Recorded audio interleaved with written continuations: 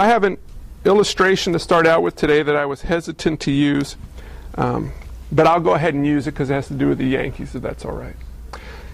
As you know, I grew up just outside New York City, and I went to the Yankee games a lot.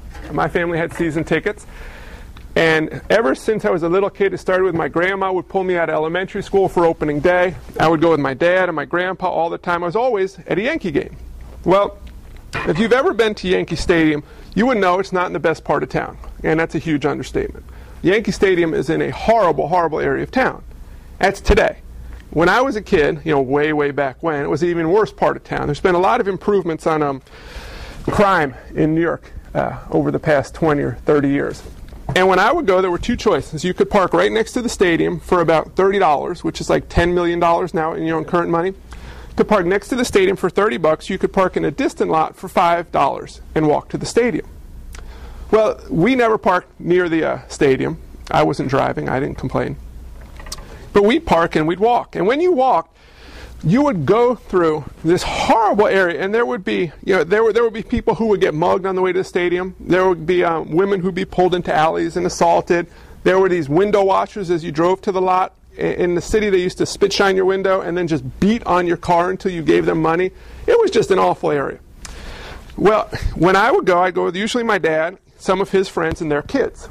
And my dad and his friends all used to carry certain handheld devices that you needed a permit for and went in holsters. So you felt much safer around them. And they were big, burly men. And in particular, my dad had one friend, Johnny Gigantiello, who's when he came to the wedding in Ohio, Laura's whole family's looking at him like this. John has fingers about this long. He stands about this tall and equally as wide. Really sweet guy, but you don't mess with him. And when we would walk to the stadium, I felt completely safe. I never was concerned someone was going to mug us or assault us or attack us. Now, if I walked off on my own, I'd be a little bit concerned, as an 8, 9, 10-year-old kid walking through this dangerous area. But with my dad and my dad's friends, I had nothing to be concerned about. People would spit shine the windows. They never got paid. They never banged on the windows, surprisingly. No one ever stole our money or pickpocketed us or took the car, anything like that. It was just a very safe environment. Well, life is not too different from going to a Yankee game. You see, we got a journey to travel from a parking lot, and the parking lots we parked in had fences and security guards and barbed wires. They were secure. From a secure parking lot to the promised land of Yankee Stadium, where great things always happen. But the journey along the way can be dangerous, and we need protection along the way. Which brings us to Psalm 23, verse 4. And Psalm 23, verse 4 says, "Even though I walk through the valley of the shadow of death, I will fear no evil, for you are with me, your rod and your staff, they comfort me." The valley of the shadow of death. What's David talking about here? Sheep, right? We're talking about a shepherd. And I always used to think there's this cool sign out in Jerusalem, "Welcome to the valley of the shadow of death." And these really shady and dark and whoo. He's like, "Come on, sheep, let's go." Well, not so much. The valley of the shadow of death is referring to sheep moving. See, sheep didn't live on a home range all year. This is the case all over the world. Sheep don't stay in the same place year-round. 2 months a year, they stay on the home range. 2 months of the year, summer and fall, they go to the high country, where the grass is grown, where its nutrients are fertile. They need to be shifted there for the home grounds to recover, but primarily to receive the nourishment of the high ground. Well, why would a shepherd take a sheep through the valley of the shadow of death, through a dangerous journey? Why? I mean, why not just keep the sheep at home where they're safe, right? Well, the reason was the only way to get to the high ground where they needed to go was to go through, guess what? Valleys. Now, there was no valley, it's not like there's a valley of the shadow of death and a couple mountains over the valley of the sunshine and lilies and the other way the valley of sunflowers and good tidings. No, valleys were referred to as shadows of death. The reason was because valleys were extremely dangerous. Valleys were, first of all, structured, especially in this area of the world, with very steep cliffs. So you had a confined area where you were walking through, and predators of sheep, like lions and bears and mountain lions and snakes, etc. Well, I don't know if snakes think that far out. They knew that sheep would be coming through. They could hear them coming. They would know over time when sheep come through, and they would sit and wait. to attack a straying sheep or a sick sheep that was falling behind and pick them off. It was a very dangerous place to go. There were also weather hazards. Storms would come up. You know how you read the stories of like the disciples on the Sea of Galilee and a storm came up all of a sudden, right? Well, the weather patterns there, storms will come up quickly, and if you get a steep cliffed valley, and a huge downpour comes in, you have flash floods that'll run through the valley. That's very dangerous for a sheep. Sheep also are thin-skinned animals. If it gets cold on them too quickly, they can die of hypothermia very quickly. You see, there are lots of potential problems of going through a valley. A shepherd, though, like David, who took his sheep through there, didn't just show up and like, looks like a good valley, let's go. He would know the journey. He would know the dangers. He would be prepared to defend and protect his sheep from the dangers as they go through the valley. Okay? In life, there are two ways of looking at the valley of the shadow of death. The first one is take life in general as the valley of the shadow of death, and here's what I mean. We started out in Eden, in perfection. Adam and Eve sinned. The Bible's about the trip from the Garden of Eden to heaven. And it's the journey where we see God's redemptive plan for humanity as we travel through that life on our way to heaven. In a sense, life is illustrative of the valley of the shadow of death, and I'll expand on that in a minute. There also, in our life as we go through, we have peaks and valleys. We have highs and lows. And we can see those lows as valleys in the shadow of death. Okay? So the reason the shepherd took the sheep through the valley was to get to the high ground. The reason God takes us through the valley is to get to the high ground. And it says, even though I walk through the valley of the shadow of death, what? I will fear no evil.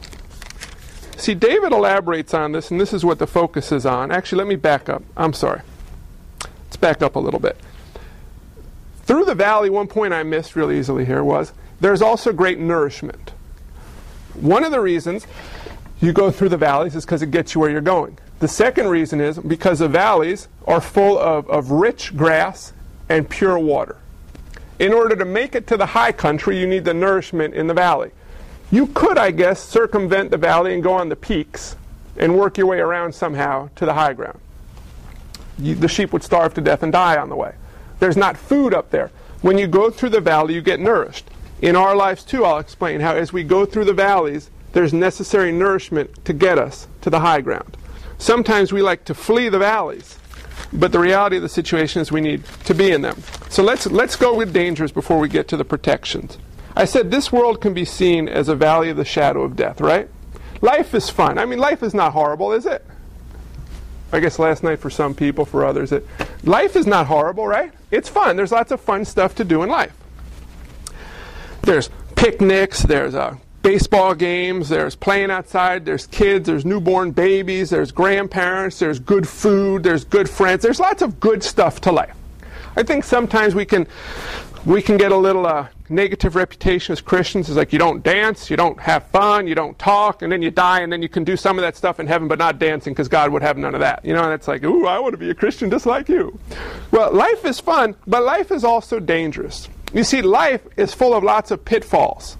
Life is full of lots of subtle dangers. Now, most of us don't struggle with big, like, I don't know if there's anyone here, I'm going to assume not, who walks around going, oh man, I just have a craving to murder somebody today. I'm going to leave church today, I'm just going to hunt somebody down and murder them today. Like, we don't struggle like that mostly, you know? You got to be a little loopy. So, it's not like the devil trolls around on this earth saying, oh, I'm going to get Matt Barkus to murder someone today. I'm going to work on him till he kills his neighbor. It's not going to work. But the devil's subtle, and what he does is he takes what's bad and makes it look good. And he takes what's good and makes it look bad. The problem is we usually miss it until it's caused some problems in our life. Now, you can see it in other people's lives a little easier than your own, which is part of the reason we have fellowship. It's one of the reasons we should care for each other more as opposed to just like thinking in our head, talking about judgment, you know. Am I judging someone if I say it or am I not? I'll just keep quiet. Well, the point is we need to pay attention for ourselves. The world is full of tons of hidden dangers. In the valley of the shadow of death, sometimes you have snakes that hide in the brush. And they'll bite a sheep if the sheep get too close. Well, in life, sometimes you have snakes that hide out in the brush, but they're really, really subtle. Can I give you an example? How do you know God's will? The primary way that we know God's will and that God speaks to us today is not through sitting and waiting for Him to audibly tell us what to do. It's through knowing what this says. Now, the problem we all have, it doesn't help growing up not a Christian, because I wasted so many years when I could have been reading this book. And shockingly, there are still days I waste when I should be reading this book. We don't read it, we don't know it that well, and then we get frustrated. God, what do you want me to do? Just tell me. And He's like, dude. I don't think God says dude. I think He says, John, read the book. Read the book. See, I buy new things and I don't like to read the instructions. I'll put them together and I get frustrated, and then you'll hear in our house, Laura! Laura! And Laura will come in. Or I'll pick up the phone, Dad, when you put in this, how did you do it? You're like, I want someone to tell me because I'm too lazy to read the instruction book. Well, frankly, I do that sometimes with this. God, how did I end up here? Aren't you in charge? Aren't you supposed to direct me? He's like, John, yeah, but I need you to let me shepherd you. Let me give you an example. So we know God's will primarily through God's Word, right?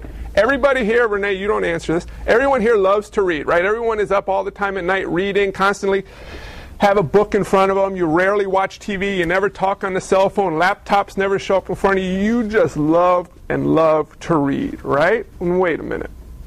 The problem is we live in a society with lots of stuff to do besides reading.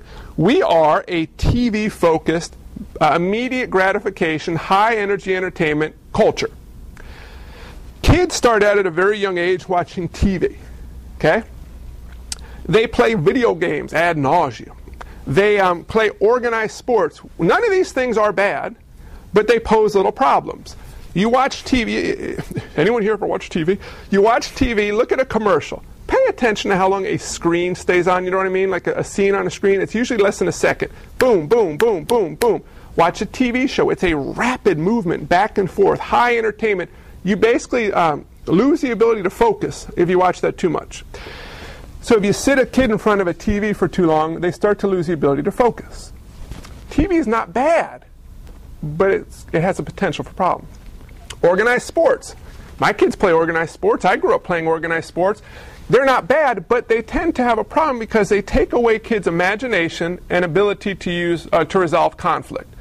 When I was little, I played one organized sport a year tops. Most of the time, I'd pedal my little bike up to the schoolyard, and we'd see what was laying around, like a stick and a rock, and we'd play a game with it. Now, it probably wasn't the safest thing, like stickball with a rock and a big stick, but we'd come up with games.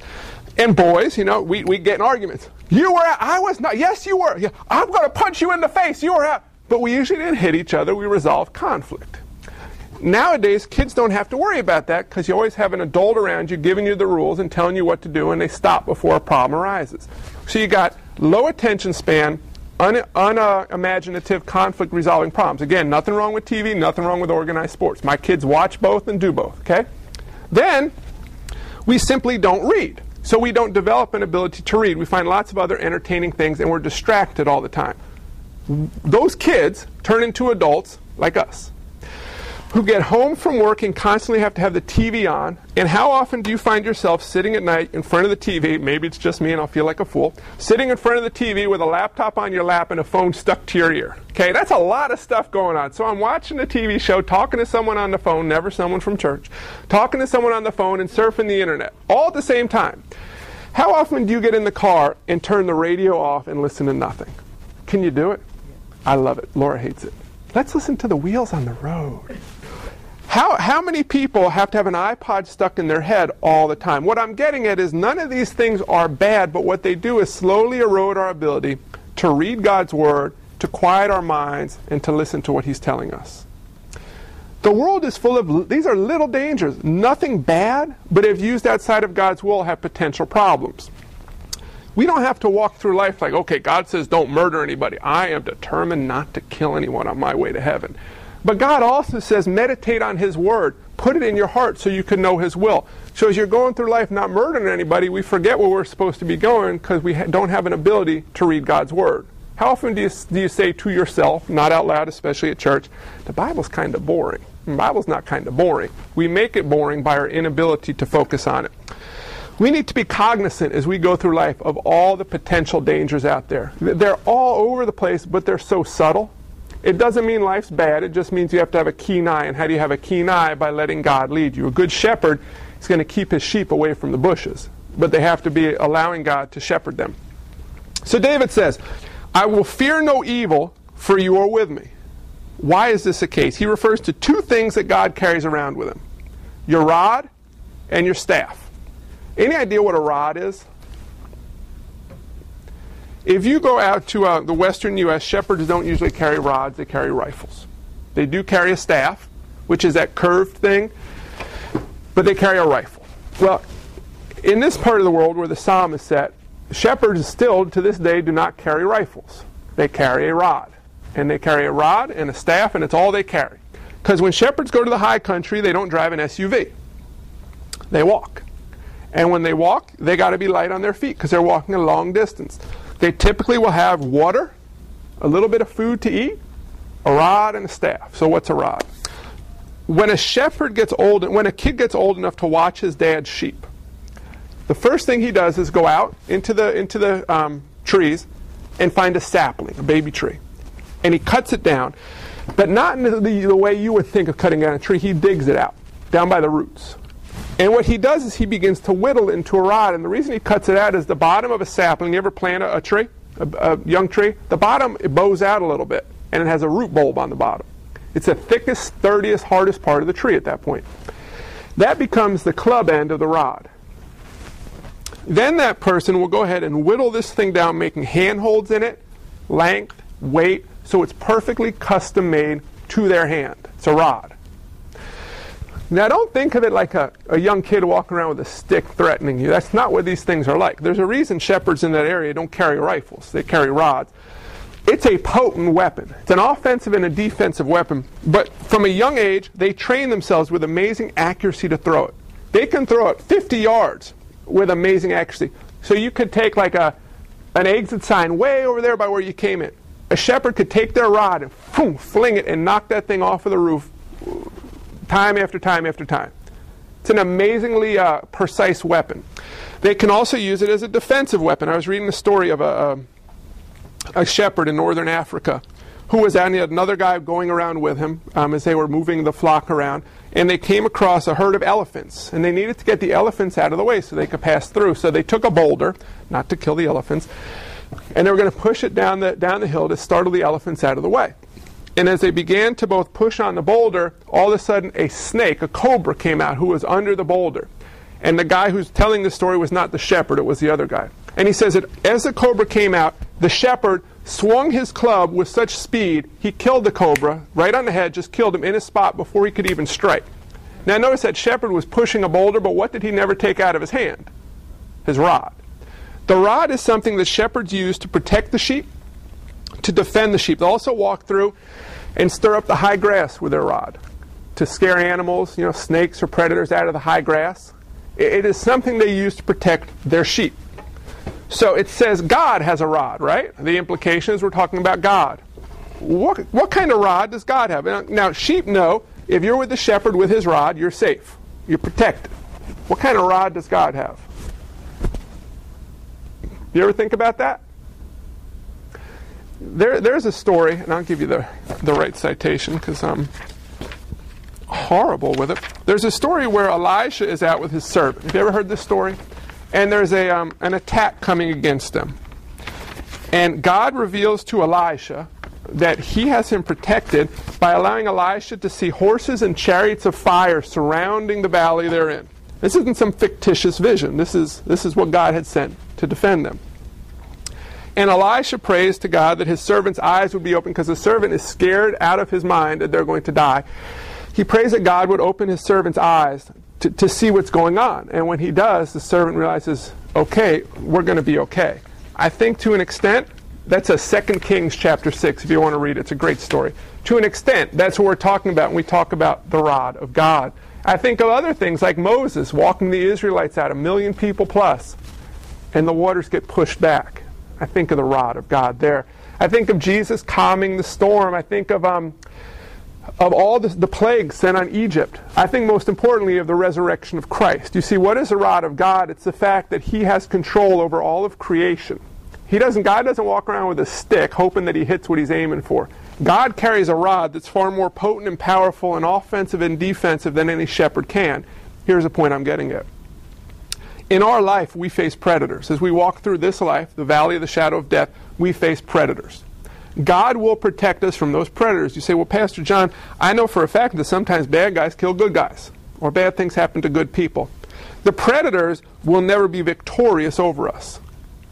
That doesn't mean you can walk, into a gang-ridden section of Oakland, California, and it's like, I'm a Christian, God's my shepherd, you can't shoot me, because you probably won't make it out of the section.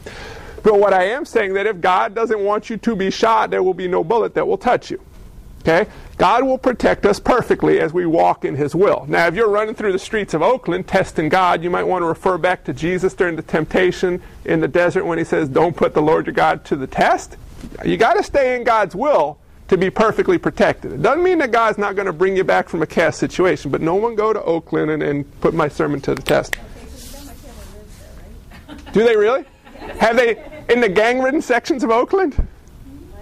Yeah. They carry guns. My mother doesn't let me go to her house when it's dark. Well, see, now, when next time you go out there, you ignore that illustration I just used, unless you come back and are successful, and then I want to hear all about it. But there are situations where you'll see a Christian will be killed for their faith, right? So you say, well, okay, where's the rod? Where's the rod, God? If you're so powerful, why wouldn't you protect them? Well, here's the problem. There's that old verse that, who's known the mind of the Lord, or who's been His counselor? We don't know what God's up to perfectly. Perspective, right? We got to see it from God's perspective. Whenever God allows a single Christian to be persecuted or killed for their faith, there's a greater purpose through that happening. It doesn't mean the predator was victorious. It means that God is using it. It's a difficult concept to understand because you think, well, God would just protect all the people. God knows what He's up to, and He will use His rod to protect us. And what we need to take of that is not that God will do whatever we tell Him to do because He's strong enough to do it. But God will protect us perfectly, and we need not worry about anything. It's not just physical attack. It's situations in life. How often do you not tell a friend or a neighbor about Jesus because you're afraid of what's going to happen? Now think about that. If God can raise Jesus from the dead, don't you think He's going to protect you from your neighbor's poor opinion of you? Or might they possibly come to faith through your interaction? You know what I'm saying? We need to go through life not scared all the time, like, oh, what if someone finds out I'm a Christian? What if God doesn't, and I'm talking like I do this perfectly, what if God doesn't provide for me this month and I can't feed my family? We got to look at life realistically. The Lord is our shepherd. There's nothing to fear as we go through life because He protects us perfectly with His rod. So He's got a rod. What else does He have? A staff. What's a staff? It's a hook thing. That's what you said a little bit ago. What does a shepherd use a staff for? There are three things a shepherd uses a staff for: encouragement, direction, and nurturing. First thing, let's do nurturing. When a sheep will have a baby, what do you call a baby sheep? Anybody know? A baby sheep, I don't know. I don't know, I'm asking. Is it a lamb? Yeah. Come on, Madeline, give me a break. I'm not that smart. I was educated a long time ago. He will use his staff to move the baby over to the mother so the baby can eat. Because if he touches it with his hands, it'll pick up his scent, and the mother may reject it. So shepherds can actually use that staff to gently pick up and move a newborn sheep to their mother, nurturing purposes. Direction.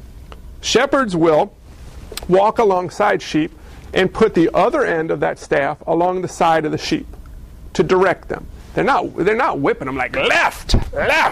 They just simply walk up. It's like a non-connected leash to an extent. They put alongside of the sheep and they give them gentle pushes in the direction they want them to go. And shepherds will talk about the comfort their sheep find in that. When the shepherd walks alongside them and guides them so deliberately, the sheep are so comfortable they're able to move along more expeditiously. The last thing is for encouragement. Sometimes sheep will not do the right thing, and the shepherd will gently encourage the sheep to do the right thing. Not beating them like an angry dog owner, I said, get over here, but gently nudging them in the right way. Here's one of the downsides to the upsides to Christianity that we unfortunately see as a downside. If you love God and you're a child of God, He's got to parent you perfectly, right? Have you ever tried to raise a kid without disciplining or correcting them? Doesn't work so well, but as kids, and as children of God, I think that's all how we'd like to live.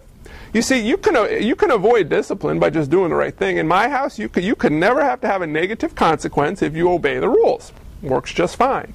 It's just how everything always is. My kids have never had to sit on the stairs ever. They never tell lies like their dad. When we walk with God, He loves us so much that as we stray, He's got to gently encourage us, sometimes a little more severely as we're more stubborn, to get back where we need to be. That's in part what He does with His staff. God will nurture us, God will direct us, and God will encourage us. I read the story of a sheep that was stuck in a rose bush. Found a little bit of green grass in the middle of the rose bush, and he worked his way in, all the way in to take that one measly bite of grass, and then guess what happened?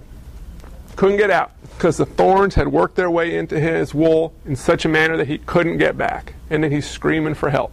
How often do we look for a measly bite of grass in the middle of a thorn bush? Well, you know what the shepherd did? The same thing God will do.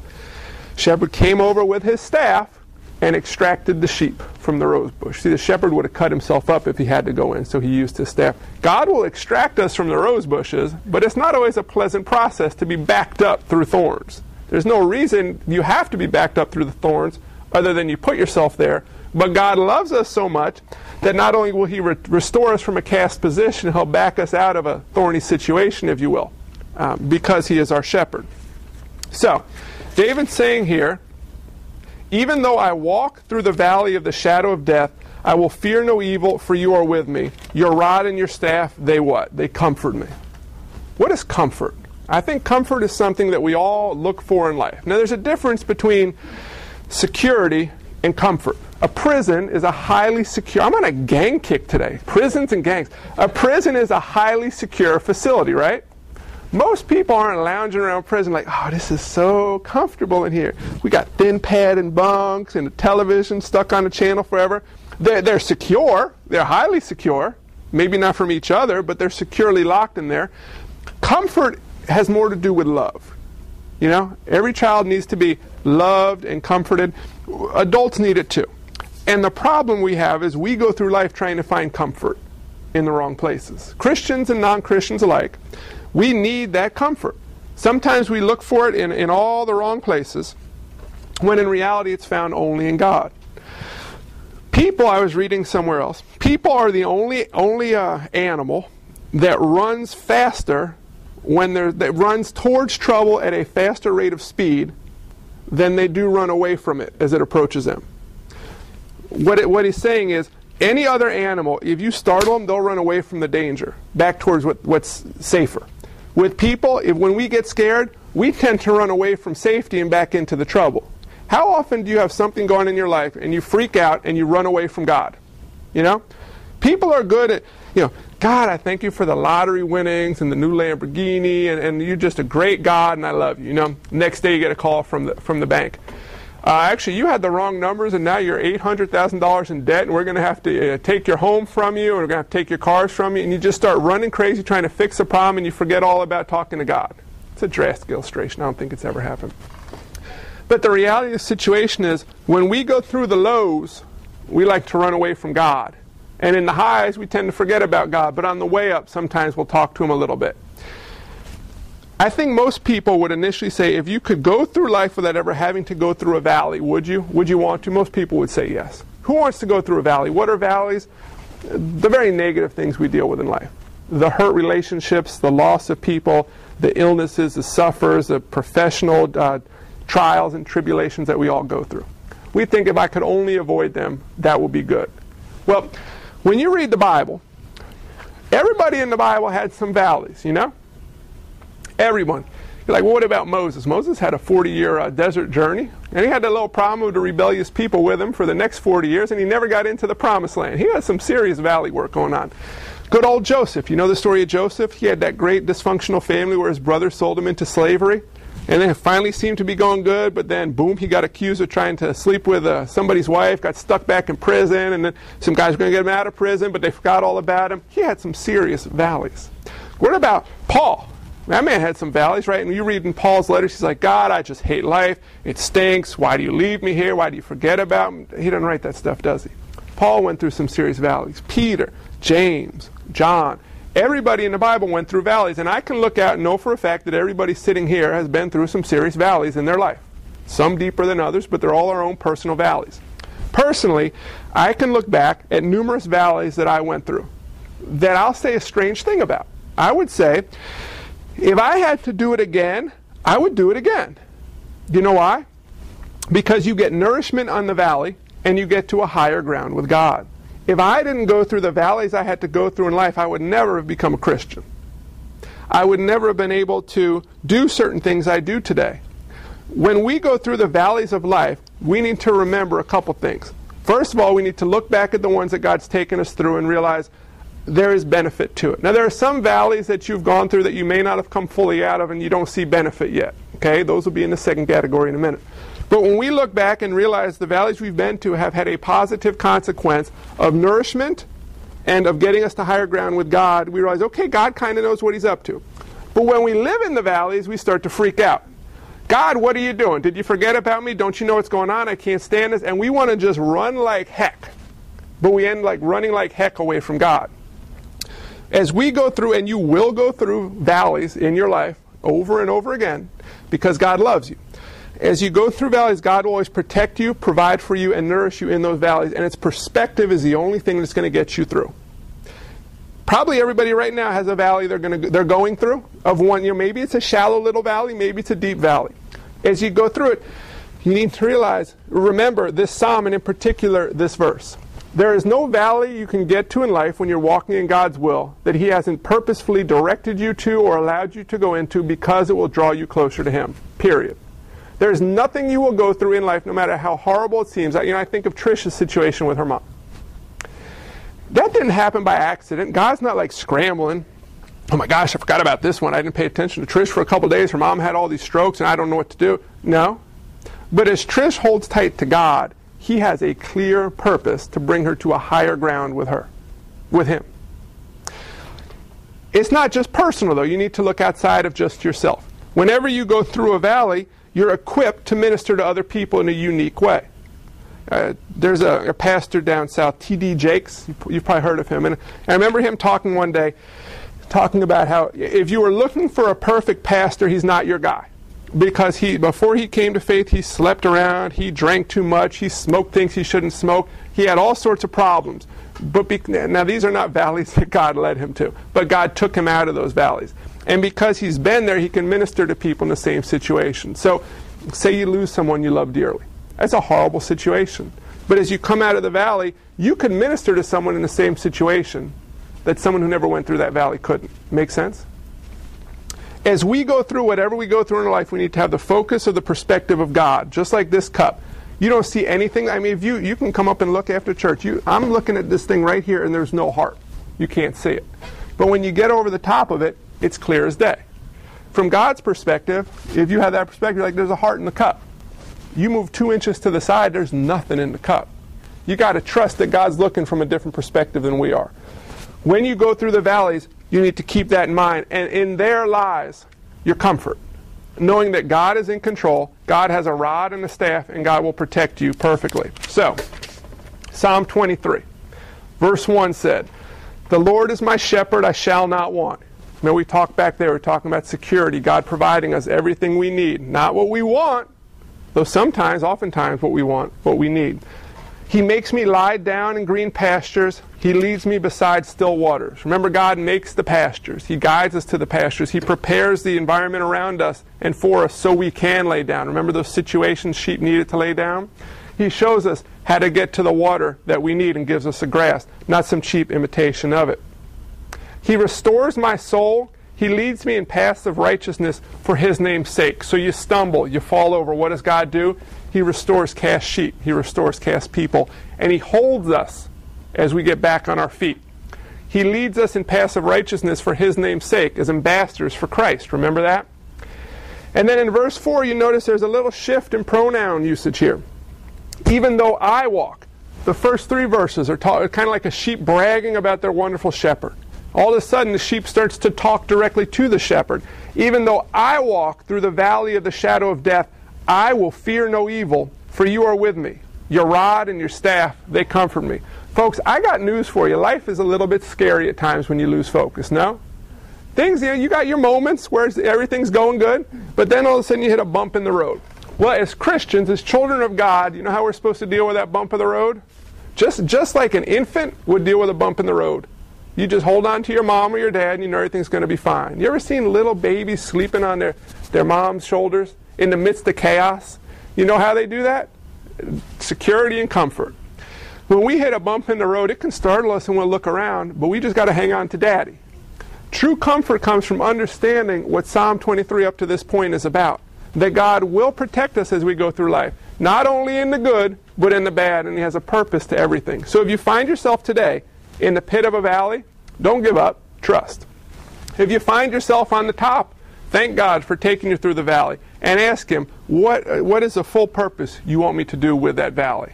Even though I walk through the valley of the shadow of death, I will fear no evil, for you are with me, your rod and your staff, they comfort me.